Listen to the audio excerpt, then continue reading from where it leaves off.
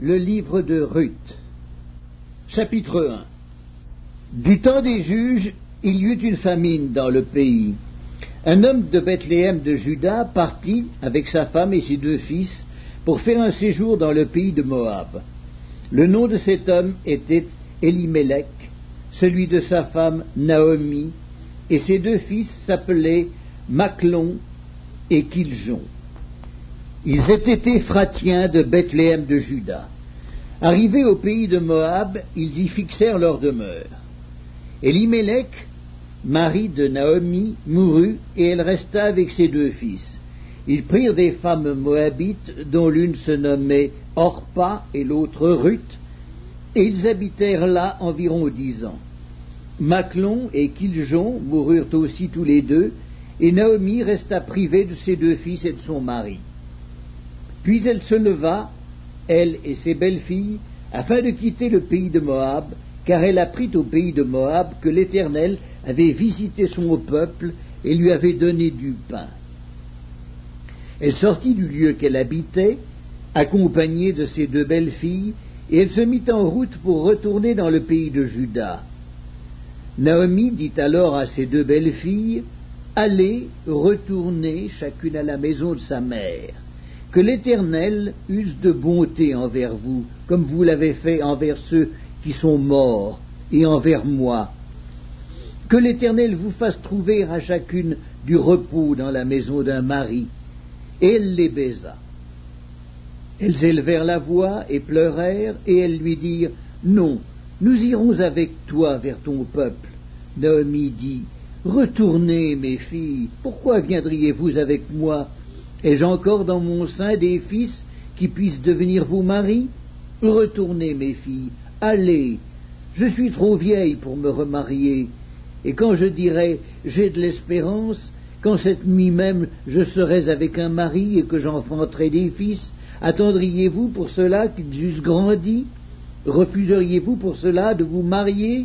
Non, mes filles, car à cause de vous je suis dans une grande affliction de ce que la main de l'Éternel s'est étendue contre moi. » Et elles élevèrent la voix et pleurèrent encore.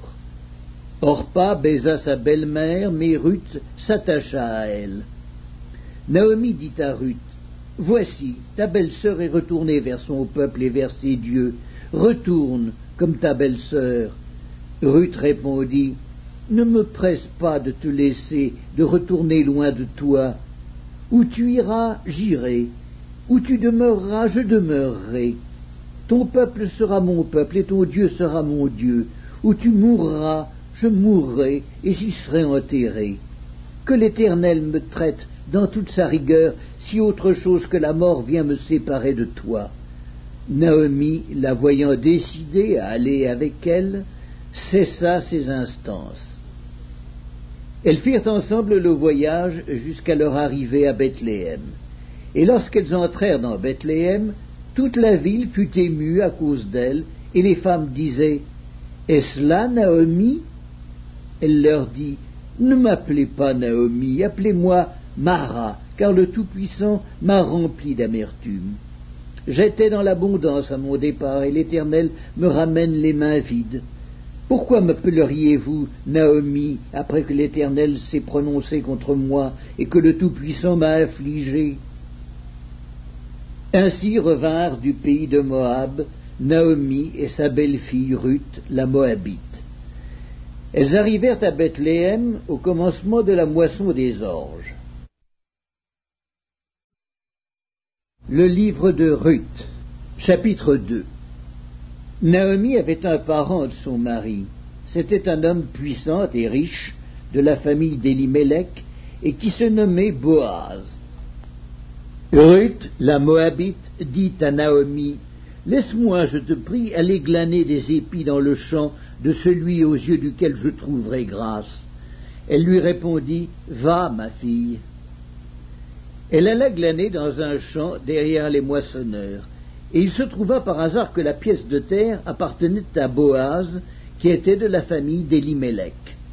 Et voici, Boaz vint de Bethléem, et il dit au moissonneur, « Que l'Éternel soit avec vous. » Ils lui répondirent, « Que l'Éternel te bénisse. » Et Boaz dit à son serviteur chargé de surveiller les moissonneurs, « À qui est cette jeune femme ?»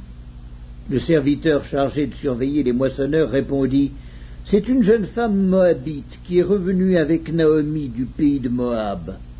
Elle a dit, « Permettez-moi de glaner et de ramasser des épis entre les gerbes derrière les moissonneurs. » Et depuis ce matin qu'elle est venue, elle a été debout jusqu'à présent et ne s'est reposée qu'un moment dans la maison. Boaz dit à Ruth, « Écoute, ma fille, ne va pas glaner dans un autre champ, ne t'éloigne pas d'ici et reste avec mes servantes. Regarde où l'on moissonne dans le champ et va après elles. J'ai défendu à mes serviteurs de te toucher. Et quand tu auras soif, tu iras au vase et tu boiras ce que les serviteurs auront puisé. » Alors elle tomba sur sa face et se prosterna contre terre, et elle lui dit, « Comment ai-je trouvé grâce à tes yeux pour que tu t'intéresses à moi qui suis une étrangère ?»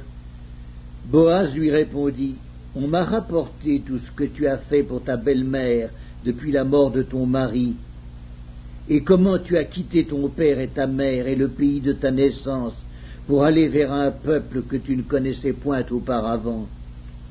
Que l'Éternel te rende ce que tu as fait, et que ta récompense soit entière de la part de l'Éternel, le Dieu d'Israël, sous les ailes duquel tu es venu te réfugier. » Et elle dit, « Oh, que je trouve grâce à tes yeux, mon Seigneur, car tu m'as consolé et tu as parlé au cœur de ta servante, et pourtant je ne suis pas, moi, comme l'une de tes servantes. » Au moment du repas, Boaz dit à Ruth, « Approche, mange du pain et trempe ton morceau dans le vinaigre. » Elle s'assit à côté des moissonneurs. On lui donna du grain rôti, elle mangea et se rassasia, et elle garda le reste. Puis elle se leva pour glaner. Boaz donna cet ordre à ses serviteurs, « Qu'elle glane aussi entre les gerbes, et ne l'inquiétez pas, et même vous ôterez pour elle des gerbes quelques épis, que vous la laisserez glaner sans lui faire de reproches. » Elle glana dans le champ jusqu'au soir, et elle bâtit ce qu'elle avait glané. Il y eut environ un épha d'orge. Elle l'emporta et rentra dans la ville, et sa belle-mère vit ce qu'elle avait glané. Elle sortit aussi les restes de son repas et les lui donna.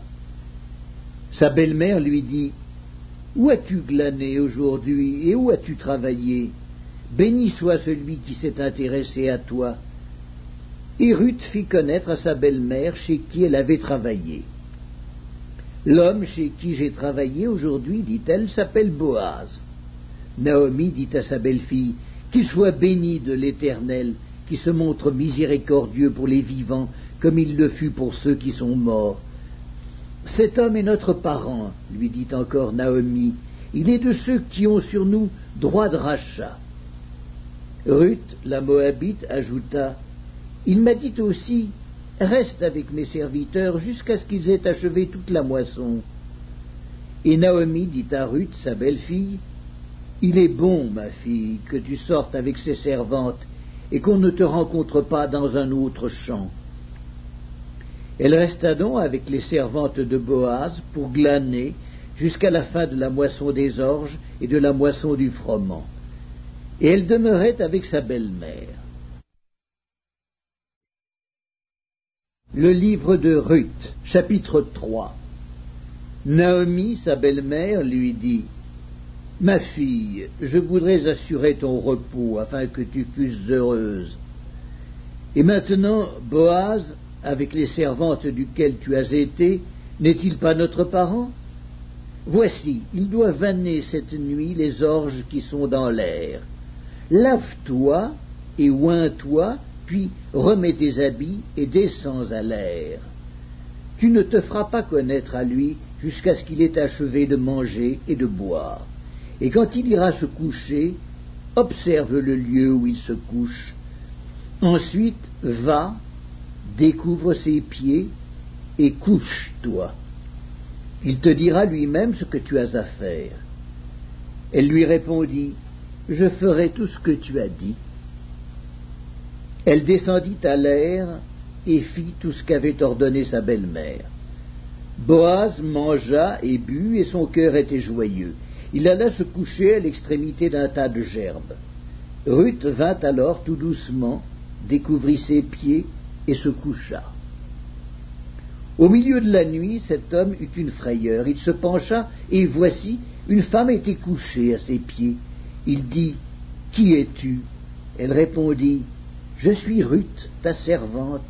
Étends ton aile sur ta servante, car tu as droit de rachat. » Et il dit, « Sois bénie de l'Éternel, ma fille. » Ce dernier trait témoigne encore plus en ta faveur que le premier, car tu n'as pas recherché des jeunes gens, pauvres ou riches. Maintenant, ma fille, ne crains point.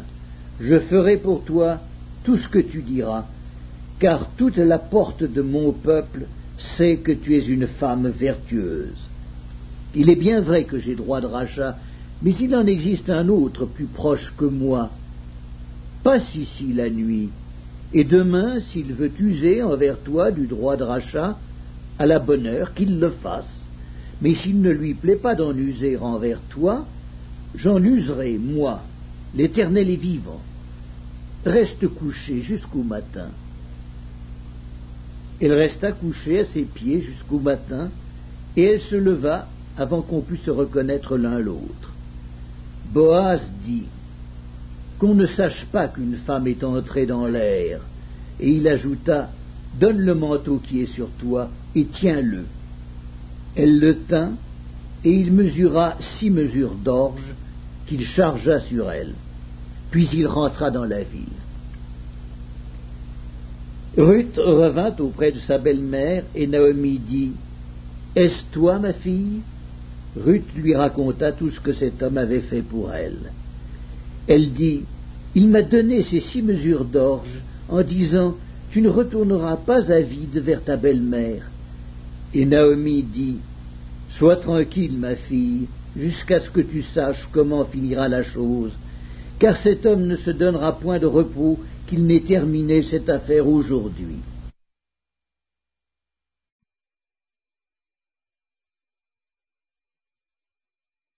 Le livre de Ruth, chapitre 4. Boaz monta à la porte et s'y arrêta. Or, voici, celui qui avait droit de rachat et dont Boaz avait parlé, vint à passer.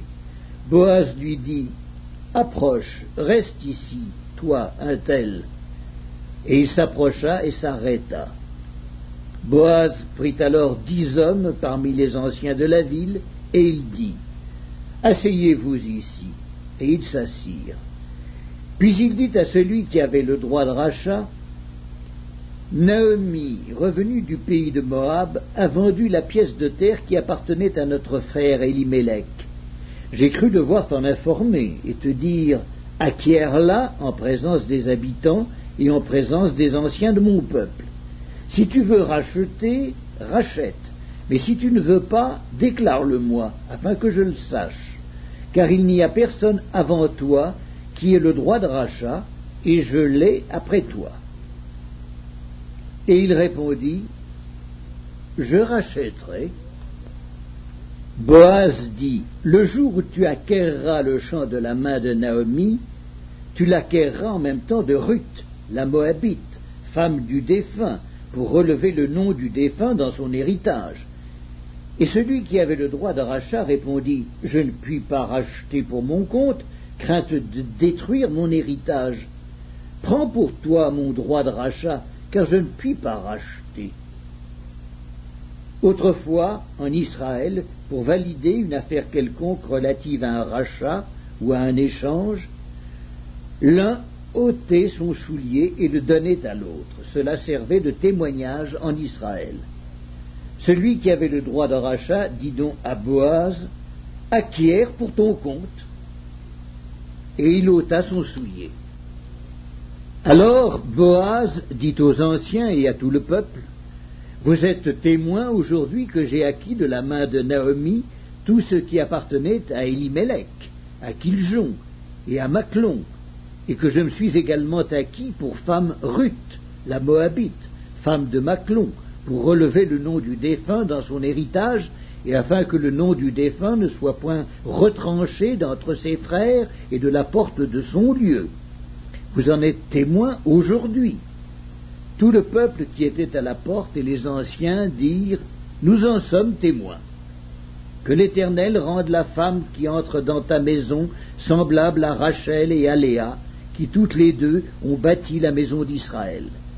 Manifeste ta force dans Éphrata, et fais-toi un nom dans Bethléem.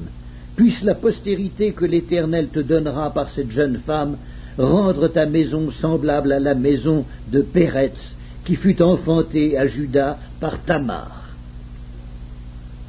Boaz prit Ruth, qui devint sa femme, et il alla vers elle.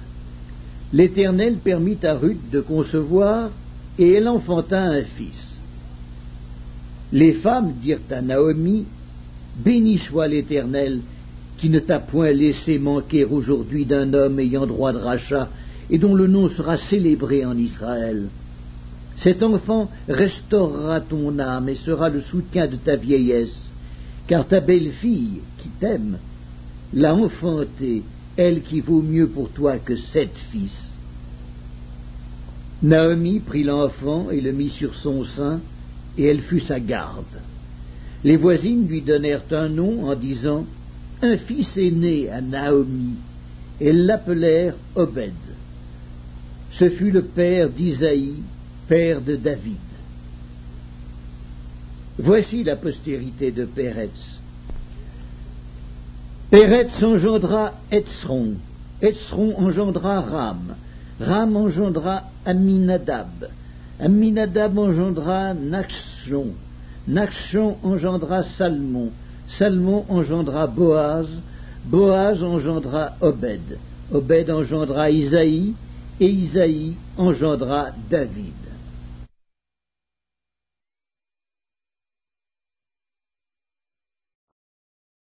Le premier livre de Samuel, chapitre 1. Il y avait un homme de Ramathaïm Tsophim, de la montagne d'Éphraïm, nommé Elkana, fils de Jéroham, fils d'Élihu, fils de Tohu, fils de Tsuf, Éphratien. Il avait 2 femmes, dont l'une s'appelait Anne et l'autre Péninna. Péninna avait des enfants, mais Anne n'en avait point. Chaque année, cet homme montait de sa ville à Silo pour se prosterner devant l'Éternel des armées et pour lui offrir des sacrifices. Là se trouvaient les 2 fils d'Éli, Ophni et Phiné, sacrificateurs de l'Éternel. Le jour où Elkana offrait son sacrifice, il donnait des portions à Péninna, sa femme, et à tous les fils et à toutes les filles qu'il avait d'elle. Mais il donnait à Anne une portion double, car il aimait Anne, que l'Éternel avait rendue stérile. Sa rivale lui prodiguait les mortifications pour la porter à s'irriter de ce que l'Éternel l'avait rendue stérile, et toutes les années il en était ainsi. Chaque fois qu'Anne montait à la maison de l'Éternel, Péninna la mortifiait de la même manière. Alors elle pleurait et ne mangeait point. Elkana, son mari, lui disait, « Anne, pourquoi pleures-tu et ne manges-tu pas? Pourquoi ton cœur est-il attristé? Est-ce que je ne vaux pas pour toi mieux que 10 fils ?» Anne se leva après que l'on eut mangé et bu à Silo. Le sacrificateur Élie était assis sur un siège près de l'un des poteaux du temple de l'Éternel. Et l'amertume dans l'âme, elle pria l'Éternel et versa des pleurs. Elle fit un vœu en disant, « Éternel des armées, si tu daignes regarder l'affliction de ta servante, si tu te souviens de moi et n'oublies point ta servante, et si tu donnes à ta servante un enfant mâle, je le consacrerai à l'Éternel pour tous les jours de sa vie, et le rasoir ne passera point sur sa tête. » Comme elle restait longtemps en prière devant l'Éternel, Élie observa sa bouche. Anne parlait dans son cœur et ne faisait que remuer les lèvres, mais on n'entendait point sa voix. Élie pensa qu'elle était ivre, et il lui dit, « Jusque à quand seras-tu dans l'ivresse? Fais passer ton vin. » Anne répondit, « Non, mon Seigneur, je suis une femme qui souffre en son cœur, et je n'ai bu ni vin ni boisson enivrante, mais je répandais mon âme devant l'Éternel. Ne prends pas ta servante pour une femme pervertie, car c'est l'excès de ma douleur et de mon chagrin qui m'a fait parler jusqu'à présent. » Élie reprit la parole, et il dit, « Va-en en paix, et que le Dieu d'Israël exauce la prière que tu lui as adressée. » Elle dit, « Que ta servante trouve grâce à tes yeux. » Et cette femme s'en alla. Elle mangea, et son visage ne fut plus le même.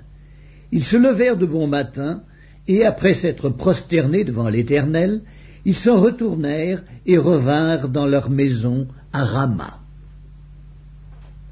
Elkana connut Anne, sa femme, et l'Éternel se souvint d'elle. Dans le cours de l'année, Anne devint enceinte, et elle enfanta un fils, qu'elle nomma Samuel, car, dit-elle, je l'ai demandé à l'Éternel. Son mari, Elkana, monta ensuite avec toute sa maison pour offrir à l'Éternel le sacrifice annuel et pour accomplir son vœu. Mais Anne ne monta point, et elle dit à son mari, « Lorsque l'enfant sera sevré, je le mènerai afin qu'il soit présenté devant l'Éternel et qu'il reste là pour toujours. » Elkana, son mari, lui dit, « Fais ce qui te semblera bon, attends de l'avoir sevré, veuille seulement l'Éternel accomplir sa parole. » Et la femme resta et allaita son fils jusqu'à ce qu'elle le sevrât. Quand elle l'eut sevré, elle le fit monter avec elle et prit 3 taureaux, un épha de farine et une outre de vin. Elle le mena dans la maison de l'Éternel à Silo. L'enfant était encore tout jeune. Ils égorgèrent les taureaux et ils conduisirent l'enfant à Élie. Anne dit, « Mon Seigneur, pardon, aussi vrai que ton âme vit, mon Seigneur, je suis cette femme qui me tenais ici près de toi pour prier l'Éternel. C'était pour cet enfant que je priais, et l'Éternel a exaucé la prière que je lui adressais. Aussi je veux le prêter à l'Éternel. Il sera toute sa vie prêté à l'Éternel. » Et ils se prosternèrent là devant l'Éternel. Évangile selon Luc, chapitre 20.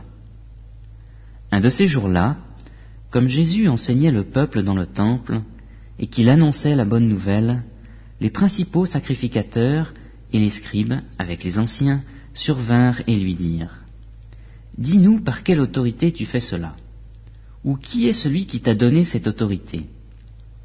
Il leur répondit, « Je vous poserai, moi aussi, une question. Dites-moi, le baptême de Jean, venait-il du ciel ou des hommes ?» Mais ils firent en eux-mêmes cette réflexion. Si nous répondons du ciel, il dira, pourquoi n'avez-vous pas cru en lui? Et si nous répondons des hommes, tout le peuple nous lapidera, car il est persuadé que Jean est un prophète. Alors ils répondirent qu'ils ne savaient pas d'où venait ce baptême. Et Jésus leur dit, moi non plus, je ne vous dis pas en vertu de quelle autorité je fais cela. Il se mit ensuite à dire au peuple cette parabole. Un homme planta une vigne, la loua à des vignerons et quitta le pays pour un temps assez long. La saison venue, il envoya un serviteur vers les vignerons, pour que ceux-ci lui donnent du fruit de la vigne. Les vignerons le frappèrent et le renvoyèrent les mains vides. Il envoya encore un autre serviteur. Ils le frappèrent, l'outragèrent et le renvoyèrent les mains vides. Il en envoya encore un troisième. Ils le blessèrent et le chassèrent. Le maître de la vigne dit, « Que ferai-je? J'enverrai mon fils bien-aimé, peut-être le respecteront-ils. » Mais quand les vignerons le virent, ils raisonnèrent entre eux et dirent, « C'est lui l'héritier, tuons-le, afin que l'héritage soit à nous. » Et ils le tuèrent hors de la vigne. Maintenant, que fera leur maître quand il reviendra? Il viendra, fera périr ces vignerons et donnera la vigne à d'autres. Lorsqu'ils eurent entendu cela, ils dirent, « Qu'il n'en soit pas ainsi. » Mais jetant les regards sur eux, Jésus dit, « Que signifie donc ce qui est écrit ? La pierre qu'ont rejetée ceux qui bâtissaient est devenue la principale, celle de l'angle. Quiconque tombera sur cette pierre s'y brisera, et celui sur qui elle tombera, elle l'écrasera. Les principaux sacrificateurs et les scribes cherchèrent à porter les mains sur lui à l'heure même, mais ils craignirent le peuple. Ils avaient compris que c'était pour eux que Jésus avait dit cette parabole. Ils se mirent à surveiller Jésus, et ils envoyèrent des espions qui se donnaient l'allure d'être de bonne foi, pour le prendre à l'une de ses paroles et le livrer aux magistrats et à l'autorité du gouverneur. Ces gens lui posèrent cette question. « Maître, nous savons que tu parles et enseignes avec droiture, et que tu ne fais pas de considération de personne, mais que tu enseignes la voie de Dieu selon la vérité. Nous est-il permis, ou non, de payer l'impôt à César ?» Mais Jésus, remarquant leur fourberie, leur répondit, « Montrez-moi un denier. » De qui porte-t-il l'effigie et l'inscription ? De César, dirent-ils. Alors il leur dit, « Rendez donc à César ce qui est à César, et à Dieu ce qui est à Dieu. » Ils furent incapables de le prendre à l'une de ses paroles devant le peuple. Mais étonnés de sa réponse, ils gardèrent le silence. Quelques-uns des Sadducéens, qui soutiennent qu'il n'y a pas de résurrection, s'approchèrent et lui posèrent cette question. « Maître, voici ce que Moïse nous a prescrit. Si le frère de quelqu'un meurt et qu'il ait une femme et pas d'enfant, son frère épousera la femme et suscitera une descendance à son frère. Or, il y avait 7 frères. Le premier se maria et mourut sans enfant. Le second et le troisième épousèrent la veuve. Et il en fut de même des 7 qui moururent sans laisser d'enfant. Après eux, la femme mourut aussi. À la résurrection, duquel d'entre eux sera-t-elle donc la femme ? Car les 7 l'ont eue pour femme. » Jésus leur répondit, « Les enfants de ce siècle prennent des femmes et des maris. Mais ceux qui seront trouvés dignes d'avoir part au siècle à venir, à la résurrection d'entre les morts, ne prendront ni femme ni mari. Ils ne pourront pas non plus mourir, parce qu'ils seront semblables aux anges, et qu'ils seront fils de Dieu, étant fils de la résurrection. Que les morts ressuscitent, c'est ce que Moïse a signalé à propos du buisson, quand il appelle le Seigneur le Dieu d'Abraham, le Dieu d'Isaac et le Dieu de Jacob. Or Dieu n'est pas le Dieu des morts, mais des vivants, car pour lui tous sont vivants. » Quelques-uns des scribes répondirent, « Maître, tu as bien parlé. » Et ils n'osaient plus lui poser aucune question. Jésus leur dit, « Comment peut-on dire que le Christ est le fils de David ? David lui-même dit dans le livre des psaumes, « Le Seigneur a dit à mon Seigneur, assieds-toi à ma droite, jusqu'à ce que je fasse de tes ennemis ton marchepied. » David donc l'appelle Seigneur. Comment est-il son fils ? Tandis que tout le peuple l'écoutait, il dit à ses disciples, « Gardez-vous des scribes. Ils désirent se promener en robe longue. Ils aiment les salutations sur les places publiques, les premiers sièges dans les synagogues et les premières places dans les repas. Ils dévorent les maisons des veuves et ils font pour l'apparence de longues prières. Ils subiront une condamnation particulièrement sévère. »